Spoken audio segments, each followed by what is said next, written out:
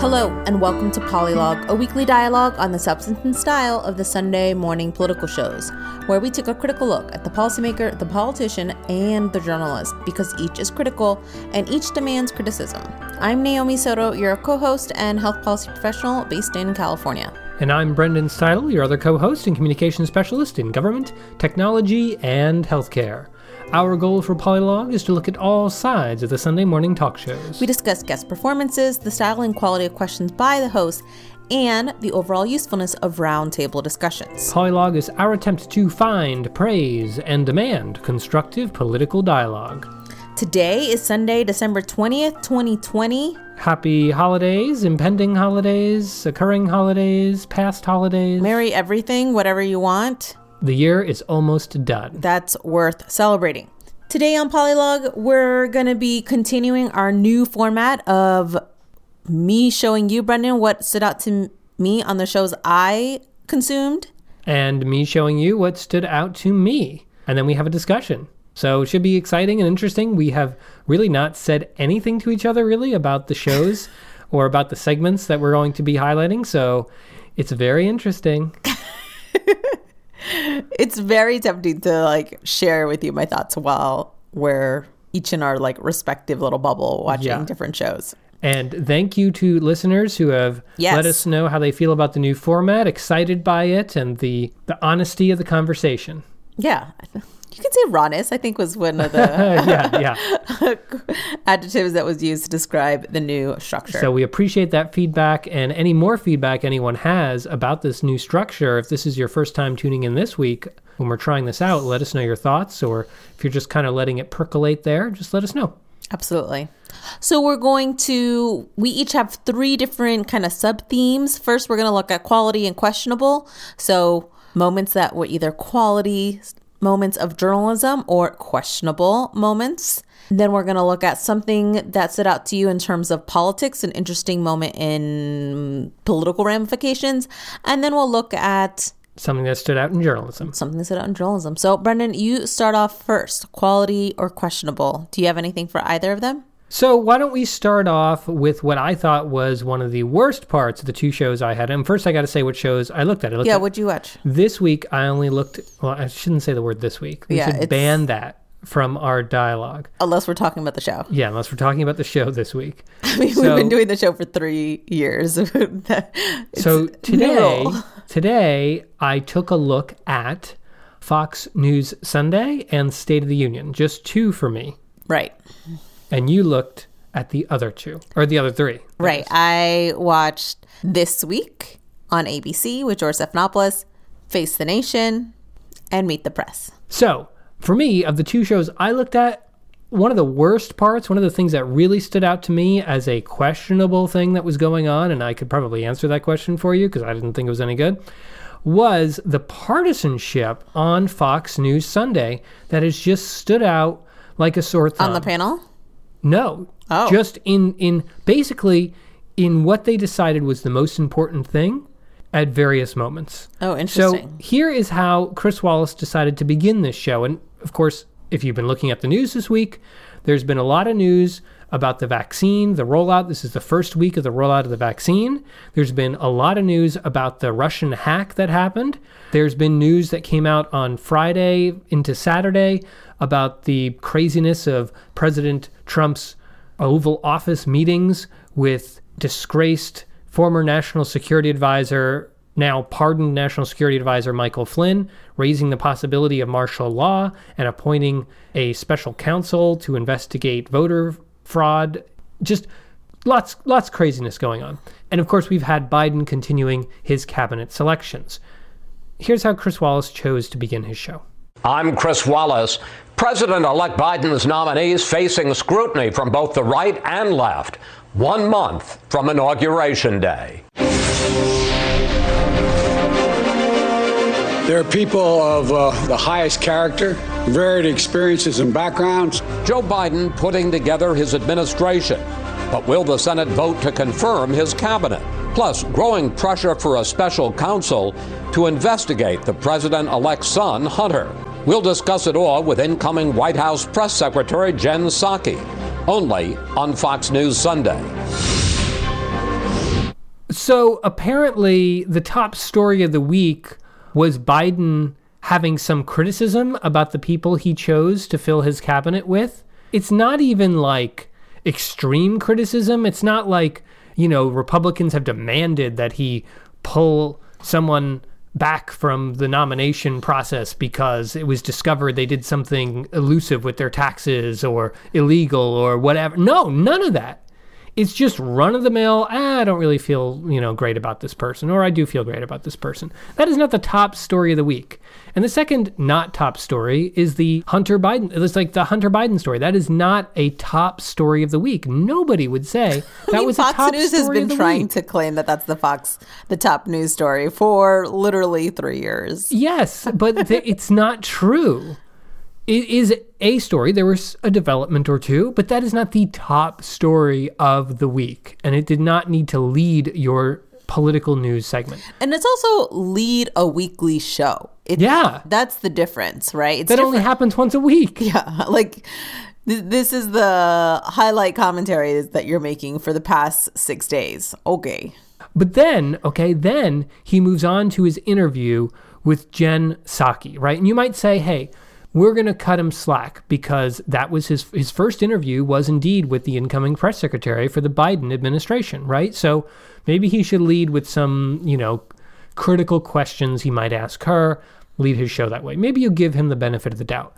Okay, well, let's see how he began that conversation, what he thought was the most important thing to address right off the bat. And joining us now, incoming White House press secretary Jen Psaki. Jen, welcome back to Fox News Sunday. Good morning, Chris. Great. Thanks for having me, Chris. Great to be here. This week, the incoming White House Deputy Chief of Staff, Jen O'Malley Dillon, talked about working with Republicans. And here's what she said. I'm not saying they're not a bunch of effers. Mitch McConnell is terrible. She later apologized for the words, but not the sentiment. Why does President-elect Biden think he's going to be able to do business with such people? Well, first, Chris, I know everybody's busy around this holiday season, but I'd encourage everybody to read the full context of her interview. And what she really talked about through the course of the interview was the importance of working together, that compromise is essential, that we need to listen to one another. So, of course, I'm sure her mother didn't like the word she used, but that's a sentiment that the president-elect has sent to all of us, and we're expected to work toward that goal. So I'm going to use a word I maybe have never used here on Polylog before, but I think it is warranted under these circumstances. Which word are you going to use? I don't give a fuck what the context is that is being expressed here and that Jen Psaki is encouraging Chris Wallace to look into.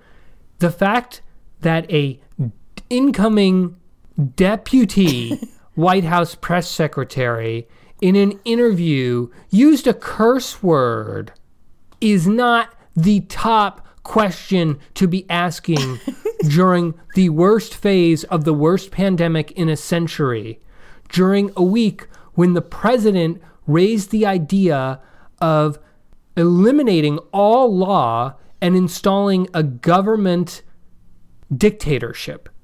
I do not believe the top story to ask about is that a deputy incoming White House press secretary cursed once. Give me a fucking break. I have not really been following this story because, one, I can't even believe it's a story.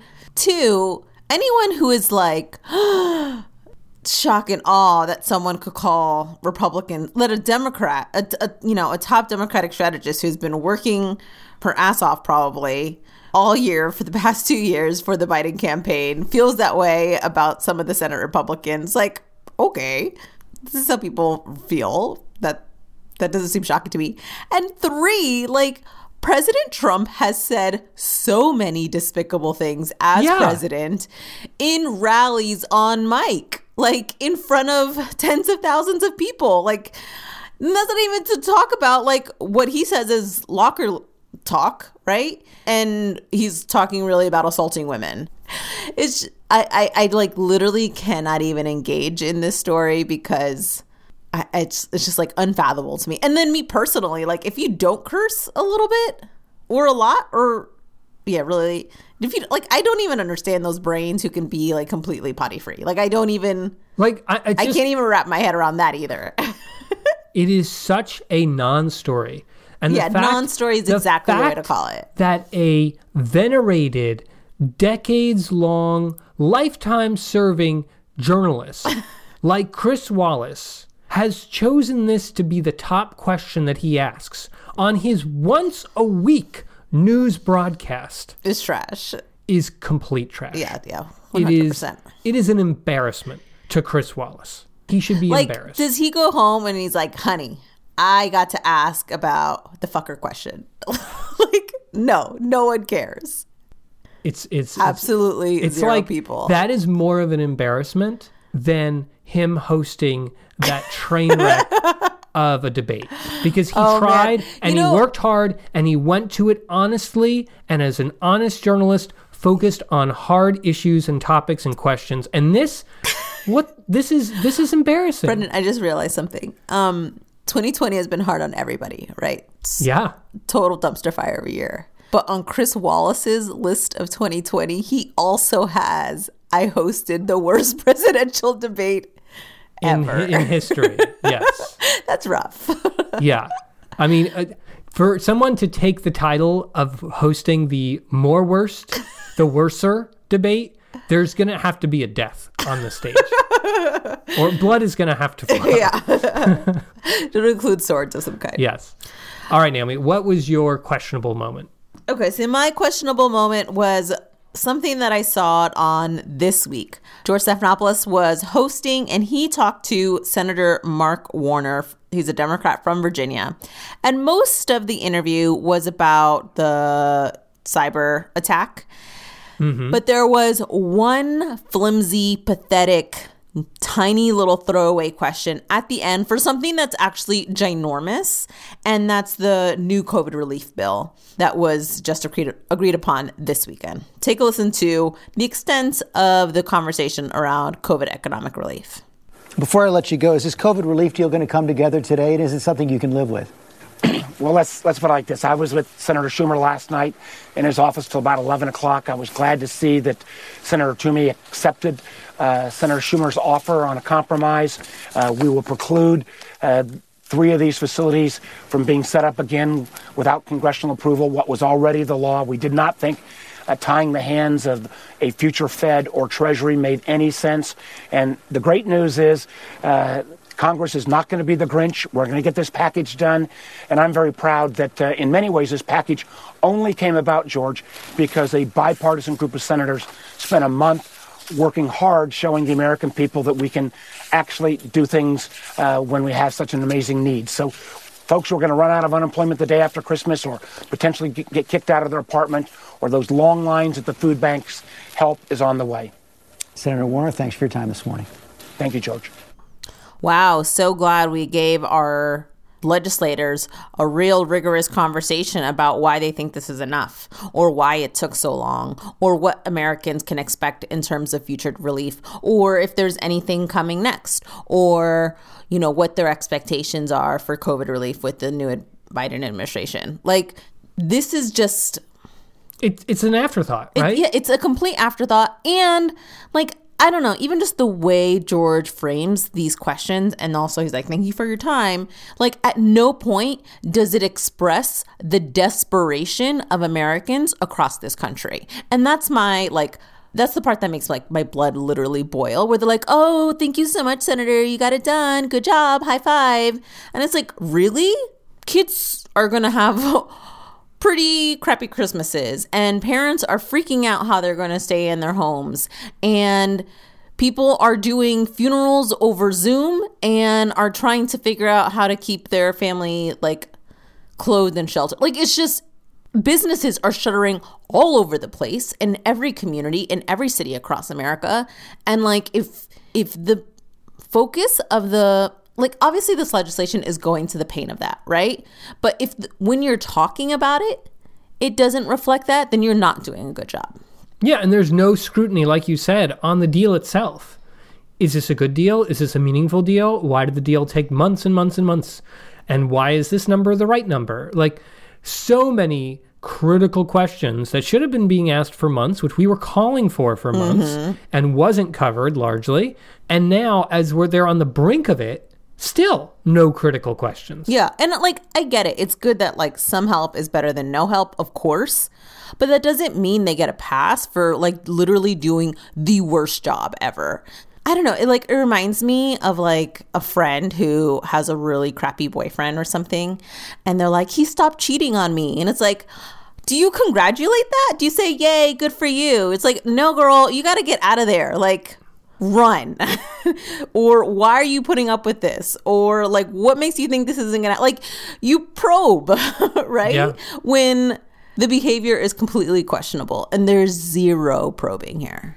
Yeah, like I said at the start, it's clearly an afterthought at the end of the interview. Oh, I got to check this box. I asked the question, he spoke some words, and thank you so much, Senator Warner. We're done. Yeah, you're allowed to, like, if you're listening and you think this is not just like a trash piece of legislation, because again, we need it, but like a trash conversation, like that anger is just so valid. And I just wish journalists could like sit with it longer. Brendan, do you have a quality moment though? Yeah, so what stood out to me as a quality moment was an interview on State of the Union with Chris Krebs. He is the former director of CISA. It is the Cybersecurity and Infrastructure Security Agency, which has the word security in its name a little too many times.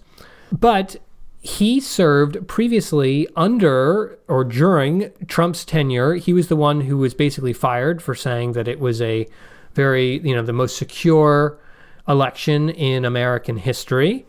Well, shortly after he was let go, it was discovered recently that there was the most massive data intrusion into American government systems in years. It took place, it started in March, we have discovered.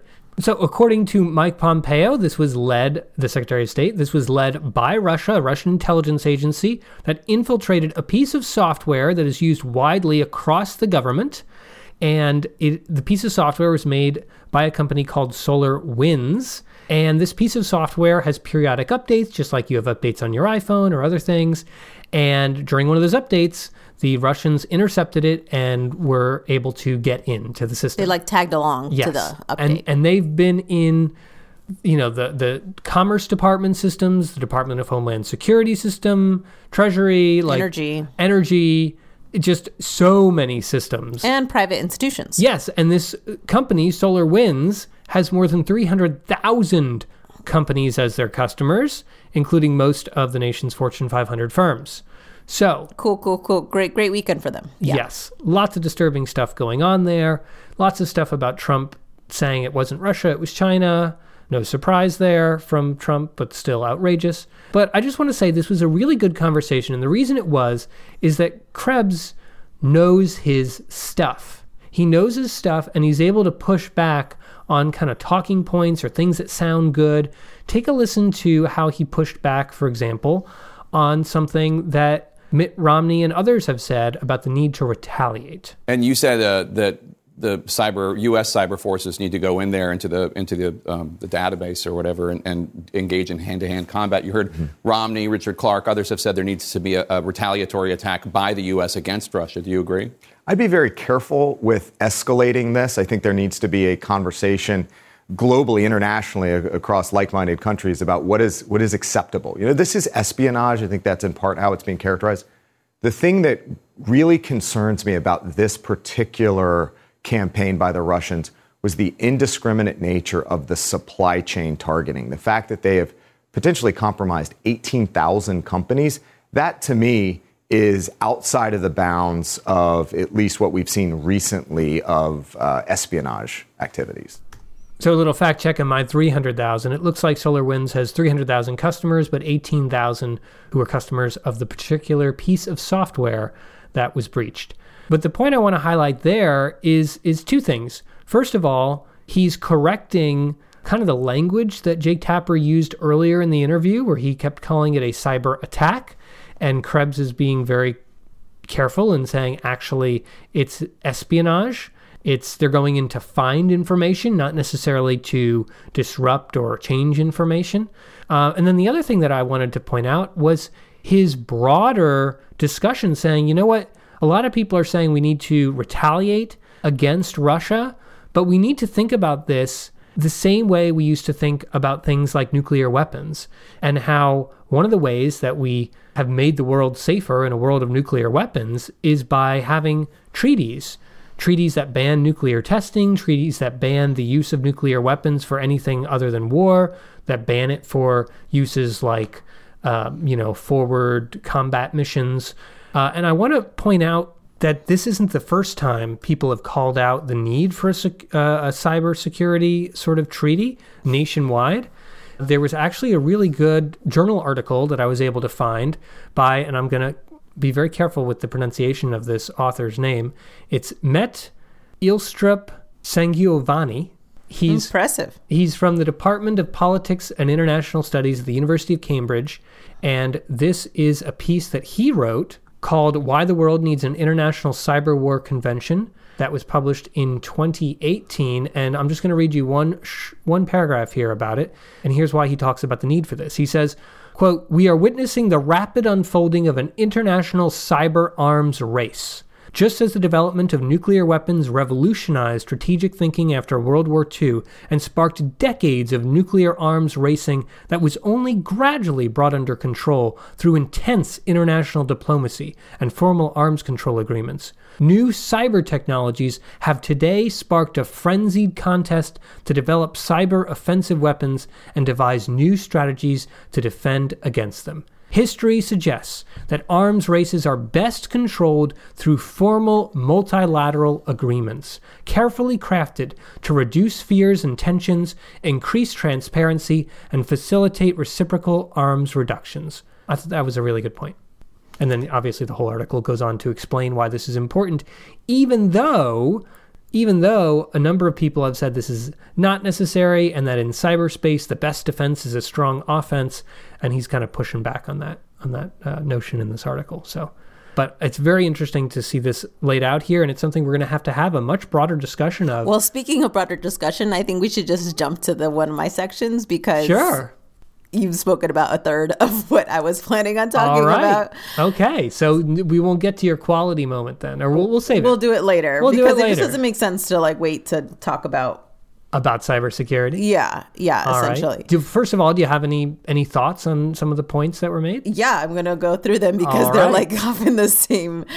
This is why we should refer to each other's. No, we should not. It's all new. It's all on the fly. This is great. My feelings are a bunch of ellipses right now. Anyway, so this cyber attack was kind of my interesting moment in journalism that I wanted to talk about. And there were kind of multiple components that I found really interesting. One, as you mentioned, Brendan, it's just kind of a complicated story with lots of information that hasn't even been determined yet. We don't really know the extent of the damage within our government. We don't know if they have been able to reach any classified files or emails. We don't know how extensive the damage was in private institutions. Publicly, we don't know. I'm sure people in the government. No, even still, some of the experts that were there. Let me go ahead. And so there's a lot of information. There's a lot of shock and a lot of can't believe someone was in my house, but not a lot of clarity yet as to what exactly was stolen. Ooh, that's a creepy way to think about it. Oh, I have more creepiness that was shared. So because of that, what I found really interesting is how the shows decided to frame this very emerging story. And some of the things I noticed were, one, kind of first, what voices were they highlighting? Were they leaning on senators and legislators to explain the story? Mm-hmm. Were they leaning on their journalists or their news team to explain the story? Mm-hmm. Were they bringing in cyber experts to explain that story? All three of those different ways. Of course, it might just depend on who you can book. Yeah. But it's going to lead to a very different conversation, right? And I would encourage our listeners to think about which conversations you enjoy listening and why, because it'll be very different. Well, and I think that's going to change based on what the topic is, right? Right. Who you want to hear from. Right. And I guess that's why the fact that it's a very TBD story is really important to keep in mind which voices you're elevating at the start, because it's going to frame how you're helping people understand this or not. Yeah, absolutely. So let's look at how Face the Nation does this. I thought this was probably the most well done version of this. First of all, they were able to book the FireEye CEO, Kevin Mandia. And FireEye is actually the cybersecurity company that protects clients from malicious software and investigates hacks. And they were the first ones to discover the hack to begin with. Right. They discovered it before the U.S. government. Yeah. So I think a great booking. But I thought it was really effective and important the way Margaret Brennan prioritized the start of this interview. Take a listen to how she starts it with Kevin. It went undetected for nearly 9 months. How should the public understand this? How significant is it? Right. Well, there's a lot of ways to look at this intrusion. And first and foremost, it's different than other ones that we commonly respond to. We respond to over 1,000 breaches a year. And what separates this is who did it, how they did it, and what they did when they got in. And I'll get to the who probably last. But when you look at the how, Margaret, that's what makes this totally unique. This was not a drive-by shooting on the information highway. This was a sniper round from somebody a mile away from your house. This was special operations, and it was going to take special operations to detect this breach. So how they did it was in a way that was utterly clandestine, very difficult to tell, and quite frankly, it was a backdoor into the American supply chain that separates this from thousands of other cases that we've worked throughout our careers. Well, there's another image versus someone in your home, this idea of a sniper round from a mile away. Yeah, that there's no way any, rando normal person would be able to tell or even prevent this, that this is elite forces attacking, and it takes elite forces to even notice. So how did they notice? Did he explain that? I'm curious what he said. How was FireEye able to detect this intrusion? They didn't talk about, essentially, I'm sure it was their proprietary. They don't want to say how they found out. Someone told them over drinks. Yeah. But again, look at Margaret's words here, though. She says, how should the public understand this? How significant is it? She's not saying, why is Trump saying it's China when everyone says it's Russia? She's not saying, what are we going to do? Is this war? She's saying, how should people, Americans, understand why this is dangerous? And I think that's important because it seems to me is that this could have huge implications, and we'll see what the response is from the US. But I think too often when there's kind of a clunky, opaque international situation, too many journalists don't take the time to carefully explain it to the average American. Yeah. And I like that Margaret Brennan focuses on them, and also that the answer here from Kevin Mandia is just using language that they can understand. Absolutely. About how this happened and why it did go undetected as long as it did. Exactly. Versus if you look at Meet the Press, I felt like the focus that Chuck Todd had with Mitt Romney was a lot more on the consequences and what are we going to do back, and very kind of war games type of, hyping, it felt like. So kind of similar to what I was talking about on State of the Union. Listen to how Mitt Romney on Meet the Press differentiates espionage and an act of war. What is the line between espionage and an act of war? And where does this fall? Well, this basically, I'll step back to respond to that and say, look, you remember about 20 years ago, as we attacked Baghdad, you saw the videos of the rockets going across the city and then slamming into various buildings. And the places they attacked, of course, were the communication centers and the utility centers, because you can bring a country to its knees if people don't have electricity, don't have water, and can't communicate. And basically, what Russia appears to have done is put themselves in those systems in our country. They don't need rockets to take those things out. They potentially have the capability to take out all of those things and doing it remotely at very small cost. So this is a very dangerous and damaging invasion of cyberspace, which has enormous national security implications. And as Bossert indicated, it's going to take us months, if not years, to understand how far they got. So they're not just gathering information. They potentially have the capacity to cripple us economically. They went into our businesses. They have the potential to also cripple us with regards to our water and electricity and so forth. So this is very, very serious. Sounds pretty scary.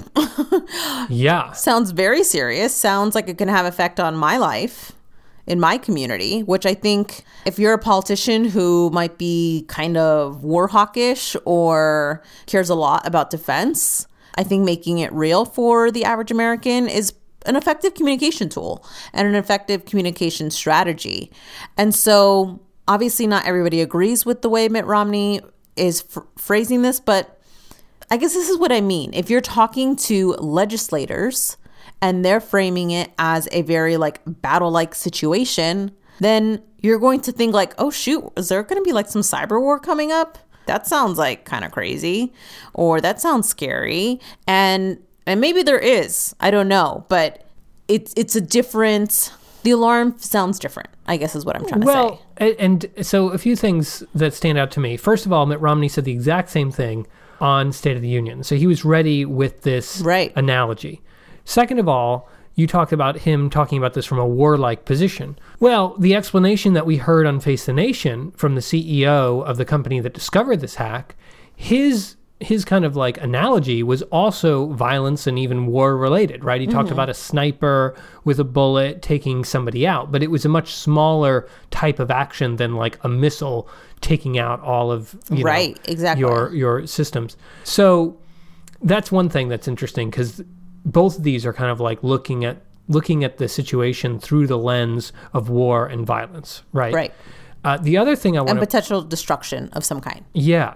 Now, two things stand out to me that occurred to me. First of all, Russia, this reminds me of like when everyone was talking about whether Russia had missiles that could hit the United States. You know, you think of the Cuban Missile Crisis, which was all about Russia putting missiles that could be nuclear missiles into Cuba. And once they put those missiles into Cuba, they would have the ability to strike the United States at any time they wanted. And I should say this is the Soviet Union, not Russia, because it was the Soviet Union back then, that they put missiles, they could strike basically as far north as like DC or New York with these missiles in Cuba.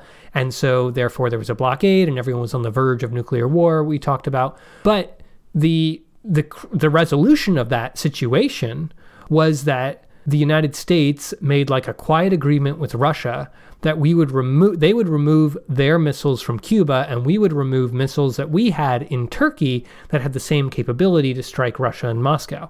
And then what people don't talk about, like the postscript to the Cuban Missile Crisis, and there's a fantastic movie I would highly recommend called 13 Days on this.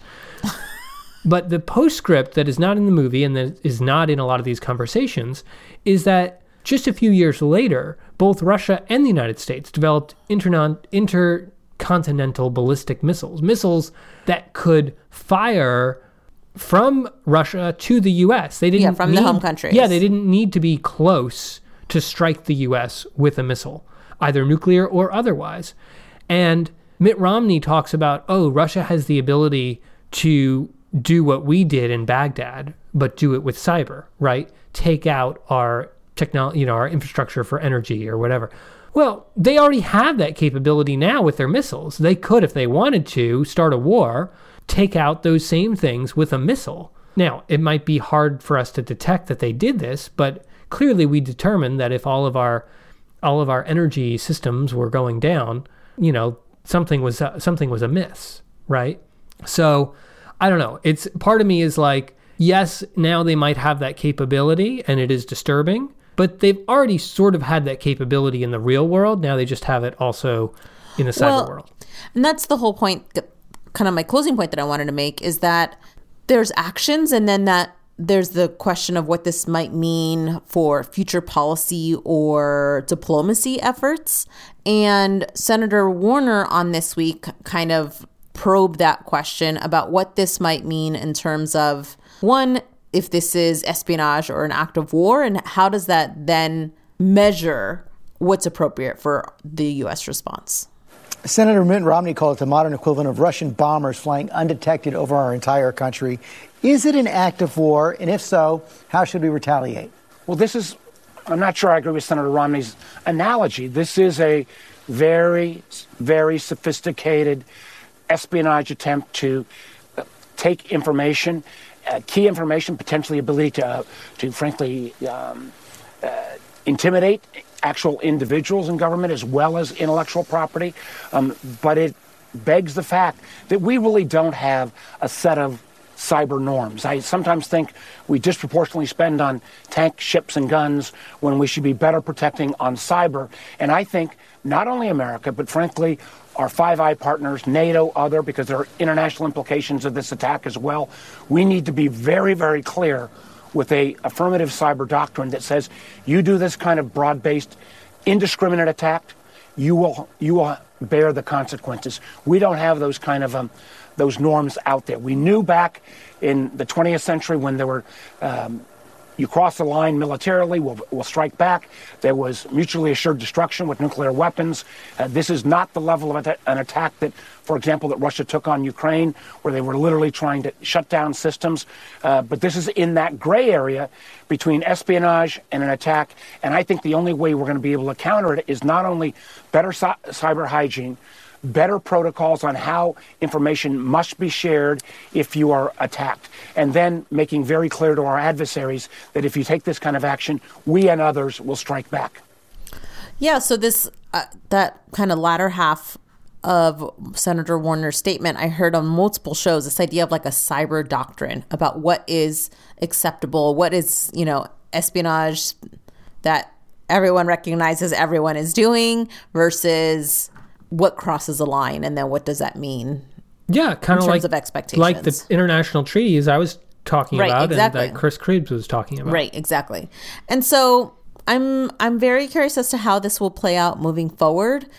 Later on Meet the Press, I heard it was more like a political, not rant, but they were talking about how Congress is upset that the White House hasn't been giving them any briefings on this and how it's been so sparse. And that conversation, I don't know, it just felt like it didn't inform me of a lot, right? Like, of course, the White House isn't being very forthcoming. Like, that's not anything new. So why spend the time for this story focusing on that? I don't know. I kind of go back and forth of if I were to spend only 20 minutes over the last week trying to understand the story, what would I want? And who would I want to hear from? And how does that make me pickier with what shows I listen to? I'm trying to challenge myself more on kind of new stories to understand not necessarily how something's resonating, but why it's resonating, and if that's what I want to begin with. Well, absolutely. I mean, especially when you have a story like this that is breaking. I feel like it's breaking, but every time there's a new update, it's like, oh yeah, we're still kind of in the fog, right? We still don't really know exactly what's going on. And then you have these wildly competing, visions of what this really is and what this means. I mean, for example, to push back on what Romney said, this idea of either missiles hitting Baghdad or in the instance that George Stephanopoulos notes, bombers flying over the U.S. Chris Krebs said that, look, the organization in Russia who did this, the SVR, the Russian intelligence service, they're intelligence collectors. They're looking for policy decisions and diplomatic negotiations. Their job is not to destroy things. Their job is not to make a mess. It's hard to understand exactly what the full extent is, but I think we're getting little hints of it. And as you say, Naomi, on a story like this, it's really important who you invite on and how you manage that conversation. I think part of me, the frustration with some of these interviews with Mitt Romney is that they treat him as an expert rather than as a source of opinion. They're asking him for the analogies, and they shouldn't be asking him for analogies. They should be asking him, what are you and Congress going to do about this? Or what should the U.S. do about this? Rather than the analogies of what happened. It's better to see those from, the CEO of FireEye or Chris Krebs or your own correspondents. Yeah, super, super interesting to realize what we're listening to. All right, Naomi, let's get back to a quality moment, okay? Can we get back to your quality moment? What's a piece of quality? Why don't we use it as a noun? A piece of quality that you saw. So I have two pieces of, I don't know if I like it as a noun. You started the sentence thinking and I couldn't about even it. finish it. I don't like it. Okay, what is it? What do you got? Okay, so I have two. Let's start with the fun one because we were just talking about cyber war for a while. And it It's was not fun for you? Nope, not fun. I really like updating my iPhone. Are you kidding me? No way, Jose. So one of my quality moments was something I heard on Face the Nation. It was in Margaret Brennan's introduction, and it was kind of one of those insane lines by Senator Joe Kennedy, which 80% of the time I roll my eyes, and the other 20 are like today, where I bust out laughing so loud I have to stop what I'm doing. And this is Senator Joe Kennedy from Louisiana talking about why people should trust the vaccine for COVID-19. Doses they'll get and when.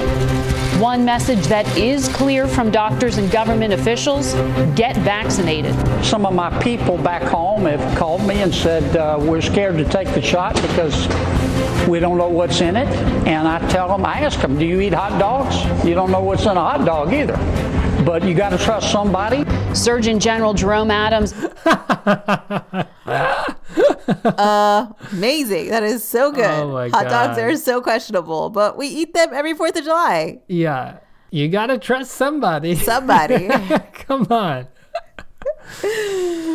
Well, the reality is we don't know what's in half the stuff we eat, you know? What is Yellow 7? I don't know what Yellow 7 is. Is that the Mountain Dew thing? No, it's some sort of dye that's in like M&Ms, you know? There's Yellow 7 and Blue 4. You know what I mean? Like they call these dyes, these dye numbers. But what is it? Well, not even that. What like, is it? Where does it come even from? beyond that, like how many Americans know what like a dragon fruit is, right? Like, Well, yeah, absolutely. like even just like actual natural foods, a lot of people don't know what they are. So that was definitely appreciated. Thank you, Senator Kennedy. My other quality moment was also from Face the Nation, and it was an interview that Margaret Brennan had with Mary Daly. She is the president and CEO of the Federal Reserve Bank of San Francisco, and they had a conversation about how COVID-19 has impacted workers this year and what it might mean long term. They also focused on one specific population that caught my attention. You're a labor economist. You know a lot about jobs. In this latest report we got, it looked like there was improvement. But then when you look inside the numbers, it shows that there are a lot of people who've simply given up looking for work. That seems particularly acute among women.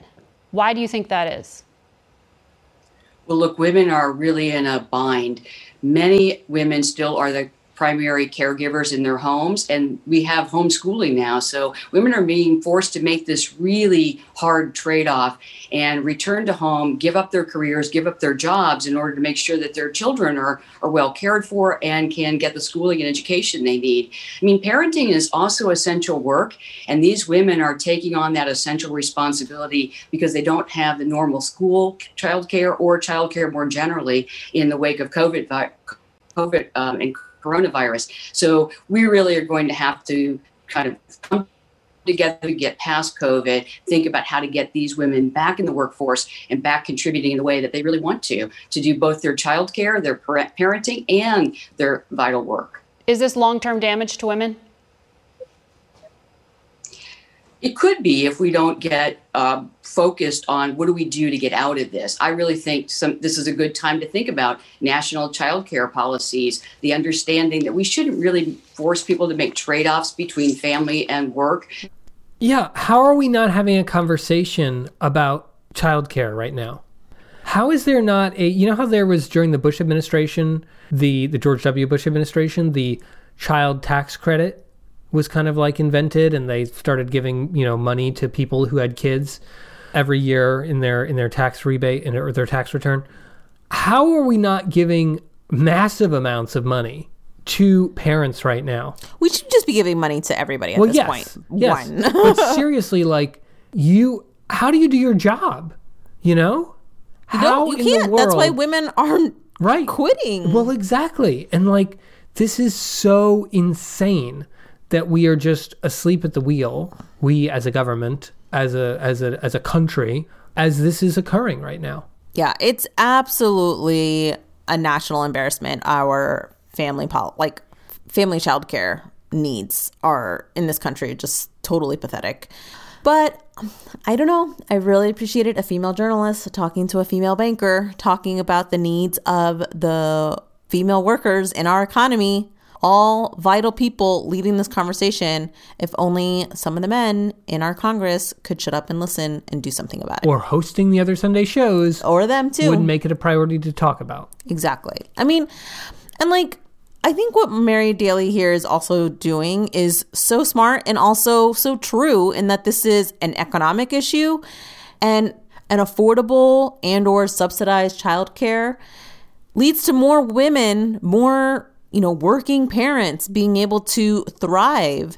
And like, that makes sense for our economy. Like, it's just, it's so painful to think about how far we still have to go. But I really appreciated this conversation for even happening. I have a question for you, though.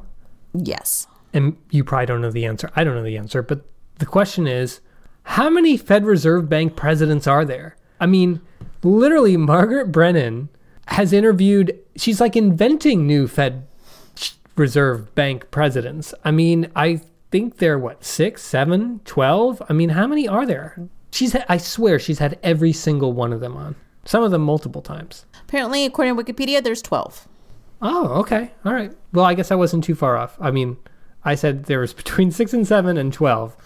All right, Brendan, we have several more sections to go. What do you want to talk about? A moment in journalism or a moment in politics? Yeah, I think we'll do it like a lightning round. All right, which one? As we hear from Chris Wallace all the time.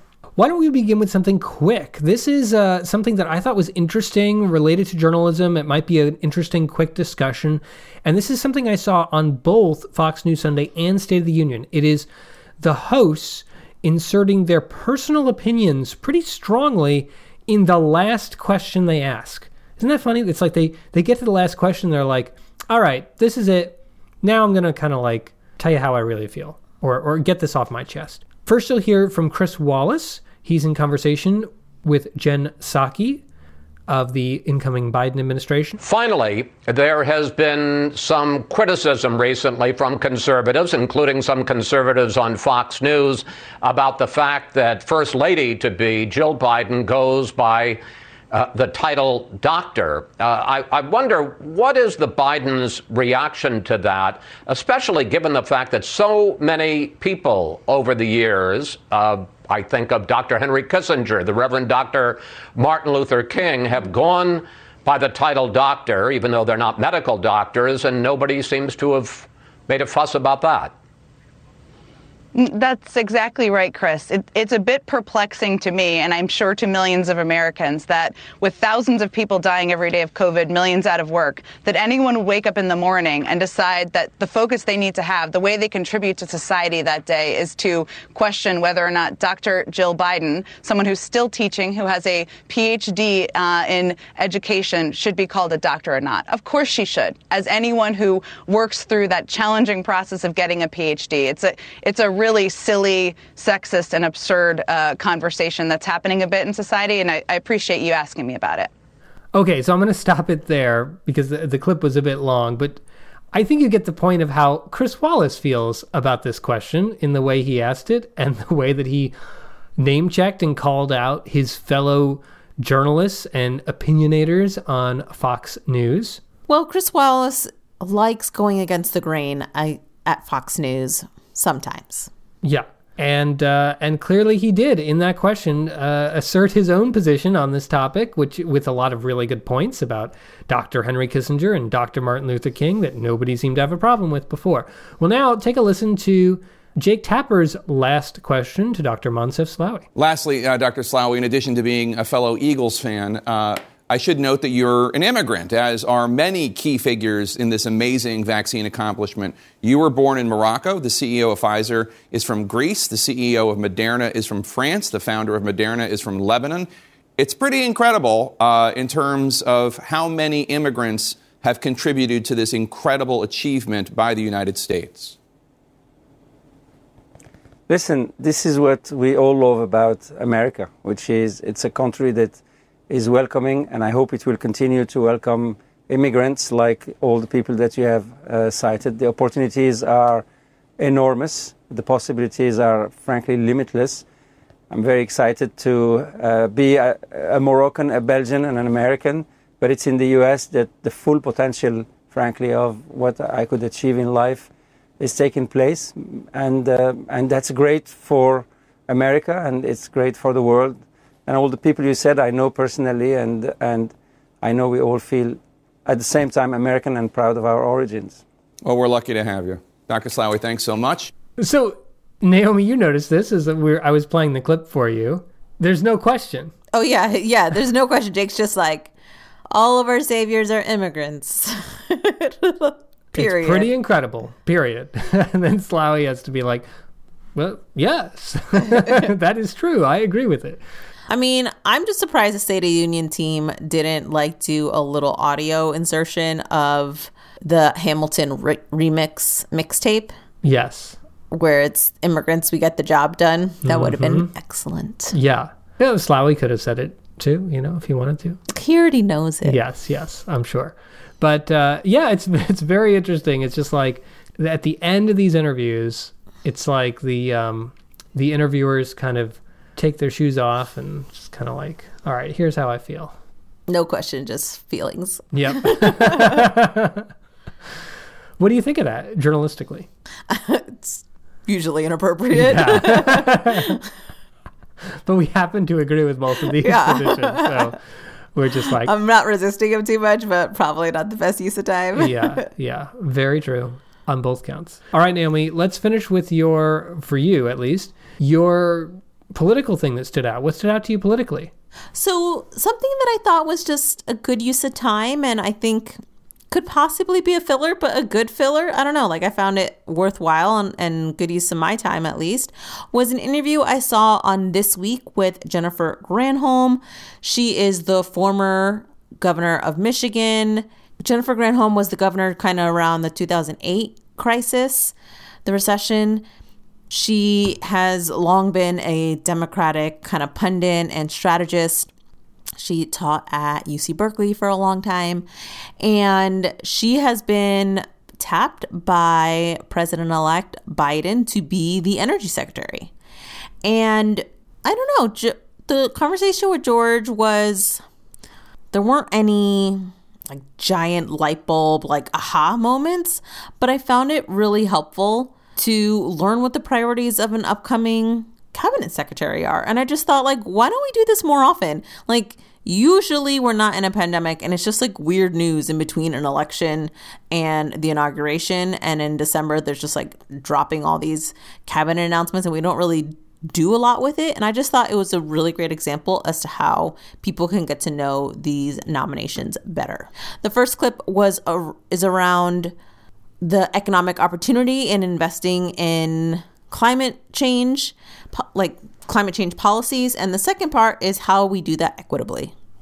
As you discussed this job with President-elect Biden, how did he describe the mission, what he wants you to do, and why he chose you to do it? I am so excited about this, George, because this combating climate change is such an economic opportunity for this country. There's going to be trillions of dollars spent globally on combating climate change by countries around the world. And so for us as a nation, we have to decide, are we going to get in the game economically? Every country is going to be buying solar panels, and they're going to be buying wind turbines, and they're going to be buying electric vehicles and the batteries, and they're going to upgrade their electric grids. We could be producing that material, those products here in the United States, and stamping them made in America and exporting them around the country. We need to be the leader rather than passive bystanders, or otherwise we're going to allow other countries like China and others who are fighting to be able to corner this market. And I will say one other thing. He's very focused as well on making sure that the benefits of fighting climate change, the jobs, are focused on the communities that have been hardest hit by environmental pollution, for example, or that are the poorest communities. So both environmental equity, the equity associated with energy opportunity, and creating jobs for Americans. That is going to be the mission of the Department of Energy, in addition to the great work that they already do. Wow, there's a lady who is excited about her next job. She's so excited. She just wants to talk about it. That is awesome. It was very contagious energy, got me like thinking about the benefits of a green economy. She probably, I think she threw in the environmental equity because she probably knew she'd get in trouble if she just talked about money and not about kind of equity. But I don't know, it'd be great to hear interviews like this across all secretaries, or as many as possible, because there's a lot of agencies that are not on my radar. Energy being one of them, the energy department. Like, I'm much more tuned into what's happening at HHS than what's happening with what will be happening in Secretary Granholm's agency. And like, it's just good to know. Like, I don't need to know all the details, but give me a snippet. Yeah, show me some of your passion for this. And she did. I mean, wow.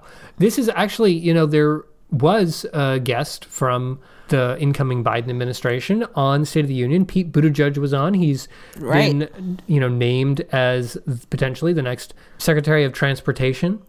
He did not bring the same amount of passion. I just want to tell you, just FYI. And he had a few, key lines that I thought were compelling, but he didn't really pursue them with a lot of passion or detail or much of anything. He said, clearly, he's going to be leading the infrastructure efforts to have a real life infrastructure week, maybe more than just 1 week. It's been imagined and hyped for so many years now. Yeah, where we rebuild our country's infrastructure. But he didn't really get deep into it. And he kept saying, there was a phrase that he used where he was like, he said, Americans should not settle for less with infrastructure. And it was like, he said it a few times. Only at one point did he really compare it to what he called peer countries, but he didn't go deep into that, Yeah, that sounds lame. I'm just going to say it. It sounds real lame. Jennifer Granholm got me excited about American manufacturing and a green economy. Way to bring in the details that stay in my brain. Yep, absolutely. Brendan, what is your interesting moment in politics that you noticed today? So the moment that stood out to me was from the interview with Mitt Romney. Now, we've been a little critical of Mitt Romney's kind of haphazard, dangerous take on the cybersecurity intrusion, and maybe it'll end up being accurate. I mean, he was accurate about Russia. Yes. What stood out to me was this conversation about the future of the Republican Party.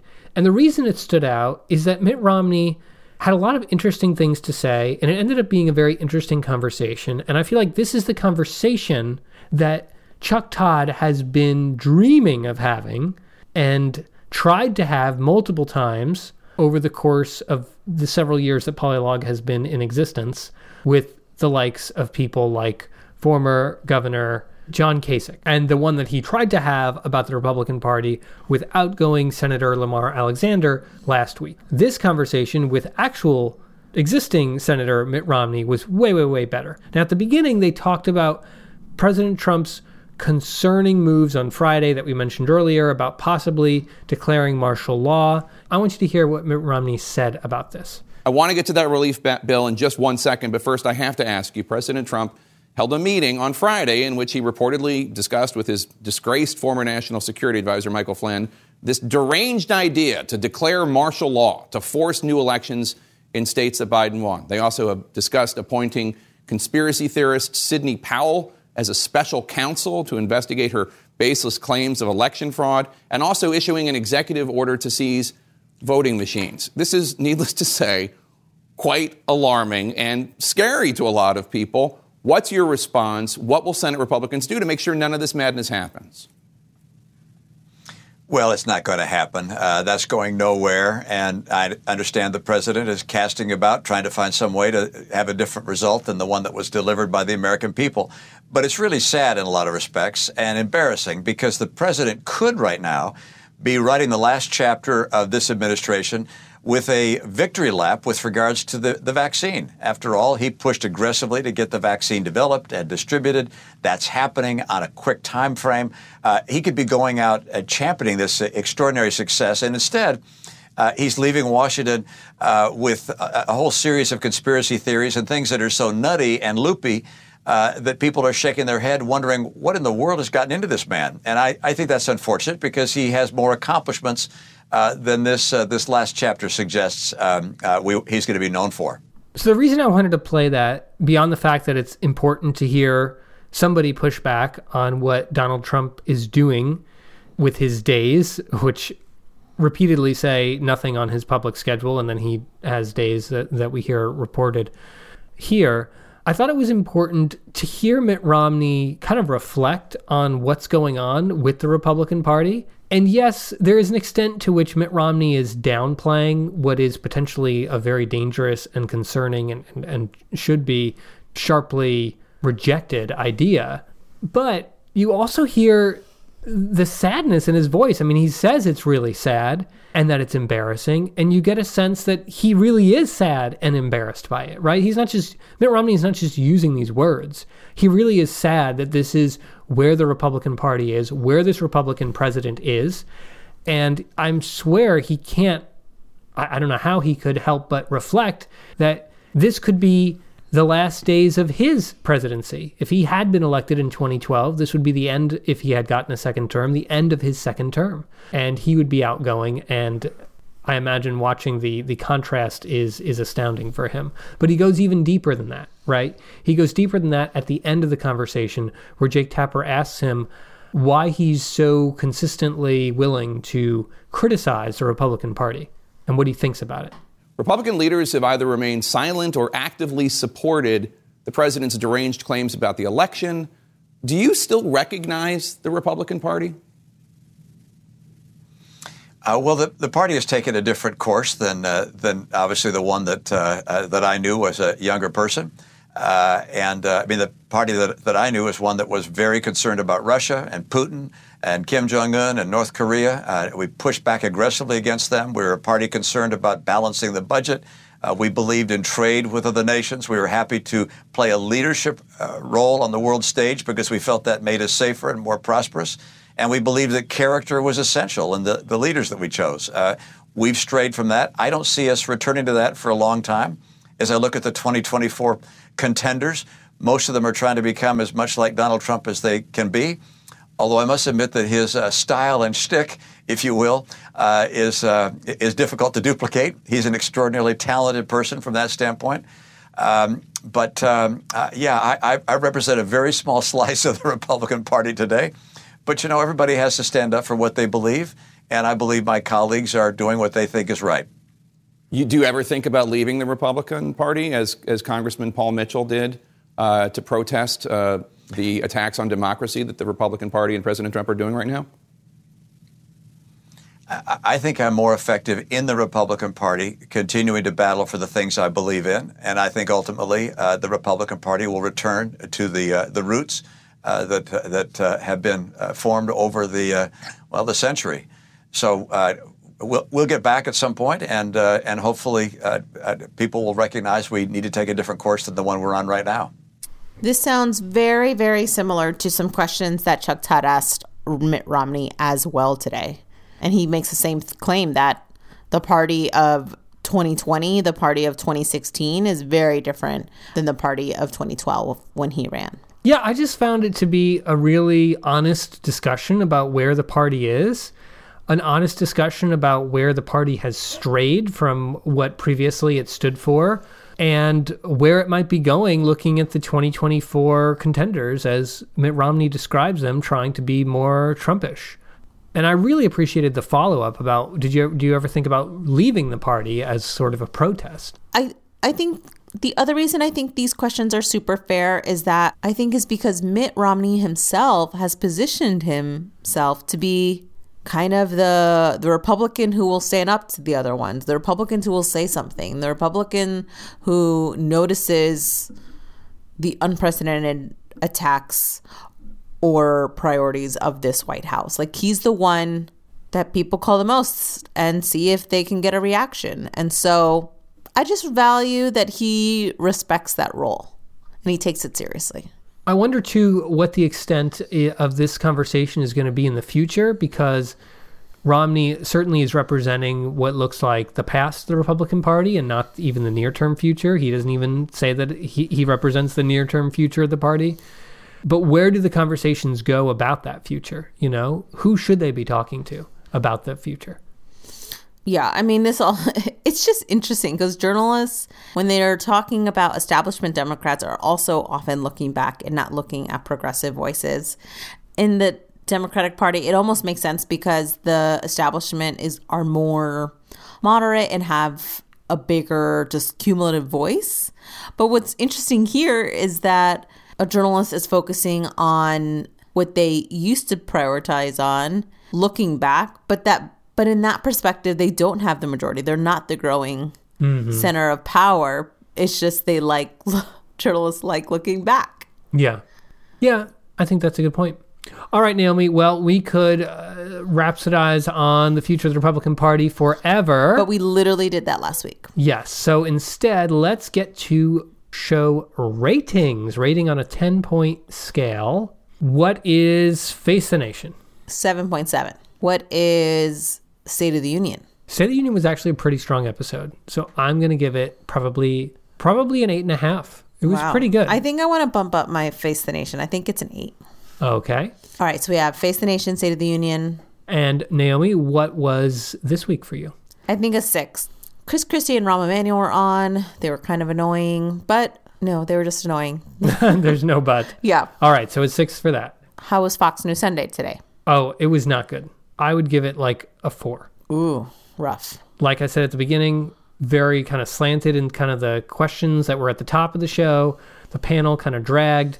Ben Domenech refused to answer a question. I understand sometimes you'll invite a politician on and the politician will not answer or address your question. But if you invite a panelist on and they don't answer your question, then it's like, that's it. Show them the door. Like, they don't Goodbye. need to be on. They don't have any need to be on. You have the power as the show about who you choose as the panelist in like a huge way. So I don't know how they can tolerate this. Yeah, boy, bye. So was I clear about that? It's a 4. Yes. And Naomi, the last show, how was Meet the Press? I think Meet the Press was like a 7, 7.5. It was a good show. I have a few complaints. Outstanding. All right, Naomi, well, is there a dialogue challenge this week as we approach the holidays? Days away? I mean, we're already in the holidays. I mean, Christmas is days away. I'm just still seeing a lot of vaccine hesitancy, and I would encourage you to talk to someone and try to understand why they feel some hesitancy. Both Admiral Drouin and also Surgeon General Adams both said essentially how people with influence can and should kind of promote the vaccine. And I don't know, I kind of took it to heart and I was like, that'd be really cool if everyone realized, all of our listeners realize that they can influence, 1, 2, 3 people. Or if all of our listeners can encourage their people to either consider the vaccine, take the vaccine, or have a conversation with their doctor about the vaccine, like, wow, that would be incredible. Absolutely. And to add in the armament to that conversation, there's quite a few things I learned about the vaccine this week in my day job. And I thought there's some things that might be useful in that conversation. Number one, which is very interesting, people talk about allergic reactions to this vaccine. Well, in the Pfizer study, what it was determined was, obviously there was a placebo group, a group of people who just got a shot that had nothing in it, and then a group of people that actually got the vaccine. The people who had the shot that had nothing in it, 0.5%, that's 0.5% of those people had an allergic reaction to nothing, just to a shot. And the people who got the vaccine, 0.6% had an allergic reaction. So 0.1% difference in the allergic reactions between the placebo group and the vaccine group. Not a lot of allergic reactions, right? The other thing that's interesting and that I have found very compelling, or people I've had conversations with have found very compelling, is to talk a little more about messenger RNA. Messenger RNA is the new platform that was used to create this vaccine.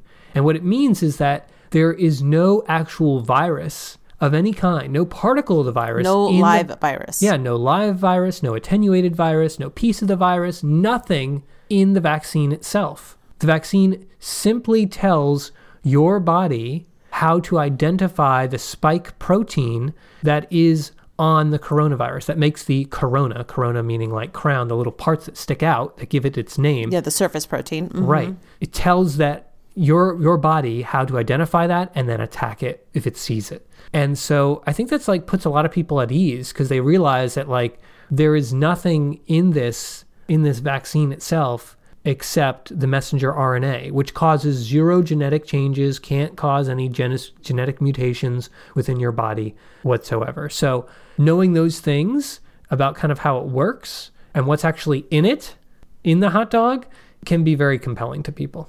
Yeah, and if you're still curious, like, find some public health officials, find some medical providers. There's been some really great people I have found on Instagram who are OBGYNs and doctors and pediatricians who talk about this vaccine and use their expertise to just kind of do it in layman's terms. And I have found that so effective. And so, look at your question list and see who can help answer them. Well, that's it for Polylog. If you have any questions, thoughts, holiday messages, whatever, Yes. you can always email us at podcast@polylog.com. Again, we love the feedback that we got, not just because it was all good, but we just love getting feedback, although a lot of it was good. We love getting feedback, so do send that our way. Yep, and you can do that by email and also via Twitter at PolylogCast on Twitter. You can reach out to me directly at bstidle. And you can reach out to me at sotonaomi_. So, happy holidays, Merry Christmas. Enjoy your holiday to the extent that you can, and know that we're going to be entering a brighter, more wonderful year. Let's all make it there safely. Yeah, celebrate all the things you can. Yes. Celebrate safely and watch some like holiday movies. There's nothing dangerous in that. Gives you some cheer. Maybe you can't get together with everyone, but watch some. Do whatever you want. I'm just saying it's I know, but like it's something you can do. Don't do it whatever you want. Don't go to see your people no, that but you like be seeing. Of course, but I'm saying like have like a pedicure party and just like give yourself the most like amazing pedicure or like one-person pedicure party. You mean? Yeah, like treat yourself. Like Yes. do whatever you want at home. Like Yes. pantsless Christmas. That sounds great. Just stay safe, everyone. Stay safe and talk to you next week. Next week between the two holidays, of course. Of course. Bye. Bye.